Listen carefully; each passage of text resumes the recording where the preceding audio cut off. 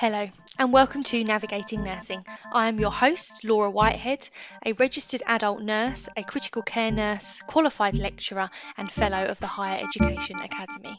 And I'm joined today by Abby Okambelli, who's a community learning disability nursing associate. Thank you so much, Abby, for joining me today. No problem. I'm happy to be here. Thank you for having me. No, it's a total pleasure. We're going to take you right back to the beginning of your nursing associate journey. What made you want to apply to start your training? It was an opportunity for me. I was proud to my training. I've never worked in NHS before, but I've applied to several places. I wanted to because I was a support worker in the community. So I was working in residential homes and everything. And, there was no opportunity to develop really. So I was looking for opportunity and I applied. I just registered on NHS website and looking for jobs. And we all love NHS jobs. It's found a lot of us our careers. Yeah. So I've never worked in NHS before, prior to my training. Yeah. And how did you find the training is done, in an NHS trust? You're linked with an employer, and then that's where you do your placements, the majority of your placements. Yeah. How did you find starting to work at a hospital and being within that environment? Yeah, initially it was, I'm just looking for the right word, because overwhelming, because starting, I did the interview, and during the interview, it was made clear that, it's a heavy course.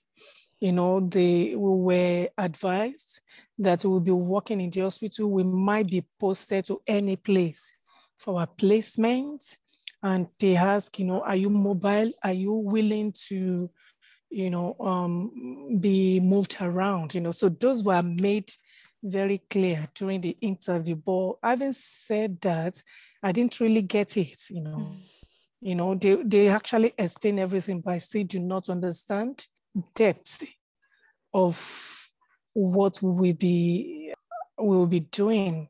So when we started, they said the same thing as well, but it still does not sink in, because you don't know what you signed for, until you actually started. It's easy to say, isn't it? Yeah, it'll be fine. I don't mind traveling. That's okay. Yeah, and that's it's okay. Heavy work, it's very hard working and everything. I always love study anyway, so I just felt, okay, there's no problem. I can handle it. And how did you find, we said about how you like to study, how had you had quite a break before you'd last kind of done any qualification? Yes, I had previous degrees in the past. Oh, okay. Like from my home country, I'm an hydrogeologist. I have masters in hydrogeology. We be aware of geography. Geography is the study of rock and everything above. Geology is the study of the rock and everything beneath. Oh, wow. So you've ended up doing something completely different to your other degree. Yeah. But then I before this course, I've done opportunity, that is available to me. I did NVQ. I got the opportunity at the place I was working before, as a support worker. So I used it. I took advantage of the opportunity and I did the NVQ. It was evident. Then before then too, I had degree in social care, applied social studies. Oh, wow. I have ordinary degree. Wow, Abby, I think you must be the most qualified. You have so many degrees. Yeah. Got a collection going. So I guess for you then, the study, you were very used to kind of studying an academic study and assignments before. No, I would not say that. I don't think you can be used to it because, with every study, it presents its own challenges, because I had the opportunity, because I studied in Ireland, Republic of Ireland, and I got scholarship to do research, master's by research, but I did not, at the end, I finished everything, but I had my analysis, they keep telling me that my analysis, my results, the conclusion was descriptive and not, they keep saying it was descriptive, so left, so that's might not be able to submit, because I put in a lot of hard work into it.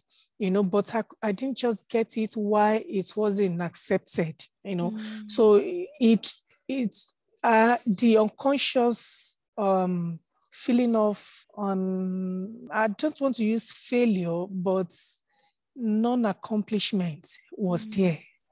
It's So that it's seed of doubt almost, isn't it? Yes. So when during the course, it affected me a bit, but there was a lot of support in Middlesex University. There was lots and lots of support there. Good. That helped me to overcome, that fear and the initial feeling of doubt and inadequacy that I had. And I think anyone listening, regardless of their previous qualifications, the academic writing style, what's expected, and the learning is so different from every different course that you do. That I'm sure you can say from your previous degrees, the writing style that you did on the nursing associate program is really different to completely different what's expected elsewhere, and that, as you said, those skills are developed and taught, within the university to help you develop academically from that point of view. So some students that are listening, or people that want to apply, they might have never delivered patient care or done shifts before. You'd obviously worked in a different type of care facility outside of the NHS before you started. If you can think back to when you first originally started that job, how did you find delivering that personal care side, washing people, dressing people, helping change them? How did you find that, learning those skills? When I started, I had worked in the community before with PMLD, people with profound multiple learning disability, that we did everything for them, So it wasn't a big deal to me, when I was on placement in adult nursing and we have to do that. But having said that, the only issue I have about that was because personal care is part of care. I was fortunate to have worked alongside very good nurses that prefer to do the personal care of the patients allocated to them. And that's another skill that I learned during my training. Everyone that I worked with on all the places that I was placed prefer to do the personal care, Okay, I will be saying to anyone that is listening to me, that personal care, from my learning when I was on placement, it's part of the job. And in all the textbooks that I've read, it is part of the job, And because when you receive patients in the morning and you look after them, their personal care, you are happy, you are sure that you have given them, a quality care during that day. You know that when it comes to hygiene and everything is in place because you did it yourself, So that's what I picked when I did the placement. That people, you must be willing, to do personal care, but not users, because you see, when they do not have enough HCA on the shift, what they do is that they now leave us, in the base. So it means that throughout the day, you'll be attending to personal care and the stuff and the clinical stuff that we need to learn, we'll be deprived of that opportunity. And it's a difficult balance, isn't it, between learning the skills, because when we say, helping someone wash their hair, clean their teeth, yes, that's personal care, but you're also assessing a lot from that, aren't you? You're assessing, have they got any oral thrush? Have they got their dentures in? Do they fit? Will that impact their ability to eat? Looking at skin integrity, and have they got any wounds or sores? Do they need dressings? When we're looking at pressure injury risk assessment. So that is why, sorry to cut you, that's where it is, like from my learning, we have the opportunity to learn all those skills when you are assigned with a nurse, at the beginning of your shift, and, you are giving your patients, that opportunity is there throughout the shift. And we do discharge, we receive patients, and everything is there, but at least you know that. I don't know if anybody is complaining that they have to do that, for the patient they are assigned to, then they don't know what they are. I think they should not be doing the training. And I think as well, there's the balance, isn't there, between being part of the team and learning all of the skills, and also making sure that, as you said, in different placements, that you've got the opportunity to learn, and also that you're aware of the learning opportunities that are available. So, for example, where you work, Abby, you know, I don't know what the best learning opportunities are because I haven't worked there, I haven't done a shift with you. If someone said, what should my objectives be if I did a placement with you, I couldn't pick because, you know, I don't know your caseload, I don't know what your day-to-day role looks like. And sometimes that just takes a little bit of time once you've got there. And also, you know, your practice assessor, your practice supervisor, and also the practice educators can really help identify those learning opportunities. Yeah. And another thing is, you know, for every placement, I take time to study the placement area, you know, what the kind of care, you know, that is being provided there, you know, the type of care that they provide, category of people, you know, I mean, the patients, you know, that they have. And I try to look for somebody because like opportunity that we have as TNA is that we are going to somebody else's placement area. So you just talk to that person. What do I expect? What do you advise that I do? Because most of the time, and I had a lot of learning experience. So, and I think it depends on, you know, every individual, every time, because like I said, I've never worked, you know, in NHS before, you know, so I was eager to learn and I want to learn whatever and anything, you know, and in every placement area, there's learning opportunity if you are willing. You know, sometimes it depends on the environment. If the environment is not favorable, you just you just try to look at how, you know, to make it work for yourself. And also that's again why the practice educators and the university are there, to try and make sure that all of our students have the best learning experience. So we've spoken about the academic side of the course, and making sure that you're gaining from that support, and also in terms of placement. Do you mind just telling us a little bit? At the moment, you're a community learning disability nursing associate. Do you mind just telling us about your role and what you do as a nursing associate? Yeah, I did my second year placement where I am working now. And to be quite honest with you, during that time, it was ambiguous. I did not really understand a lot of things. And, you know, plus the fact that, you know, it was during COVID. So a lot of people were working from home and everything. It was difficult, you know, working with a very good team, you know. Like I said, personally, I'm the person that learned on the job. So what I did was I have, I'm interested in learning disability from personal experience, you know, and I just want to know everything that I need to know. Everything, you know, that I need to know about learning disability. So I read books, and my supervisor, my colleagues, you know, senior colleagues, they were very good. And, you know, so I was invited to every meeting with the social worker, with speech and language therapies, occupational therapies, and everything, you know. So our role, you know, my role is to support, you know, the people on my caseload to support them to be able to access community or hospital resources. So we work with other team members. We work with people with language and speech therapies, you know, occupational therapies and everything. So when we receive referral, like I can refer, like recently I refer somebody on my caseload, you know, to speech and language therapists. I refer people to psychologists. So we refer people that maybe need access to maybe funding or benefit to social services.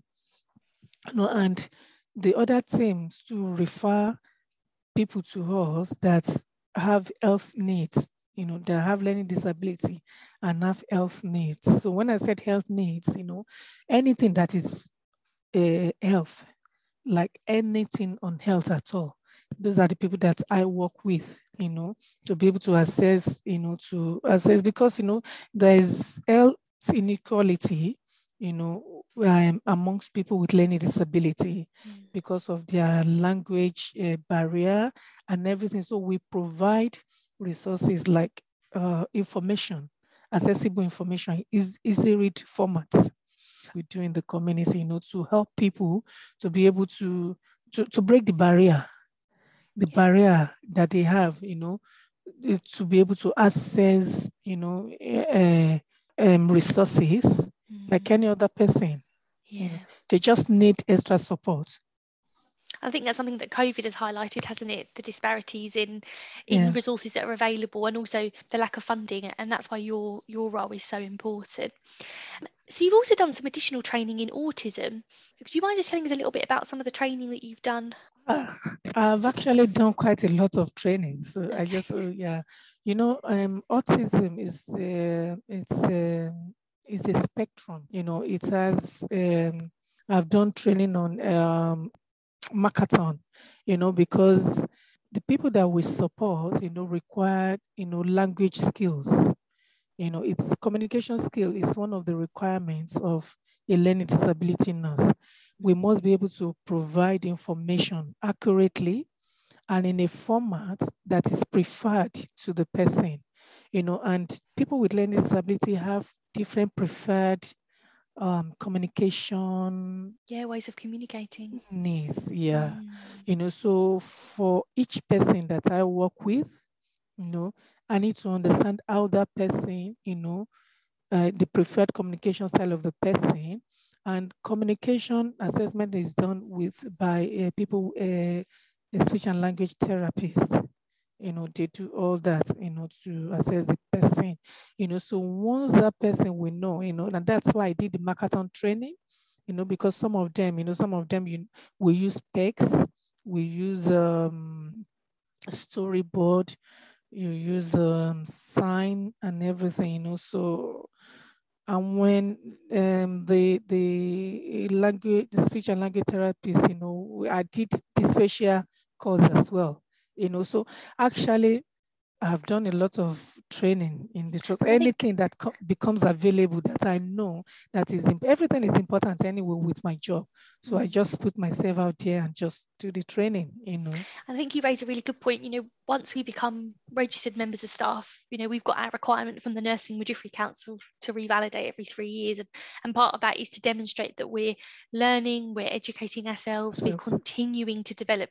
It's not, you finished your degree, you've got your qualification, you're registered, off you go, that's you forever. It's not, it's that continual learning process. And I'm sure, Abby, you've noticed as you've kind of embedded within your role, you then realize there's more things that you don't know, but you go, actually, yes, that this course would be beneficial for me.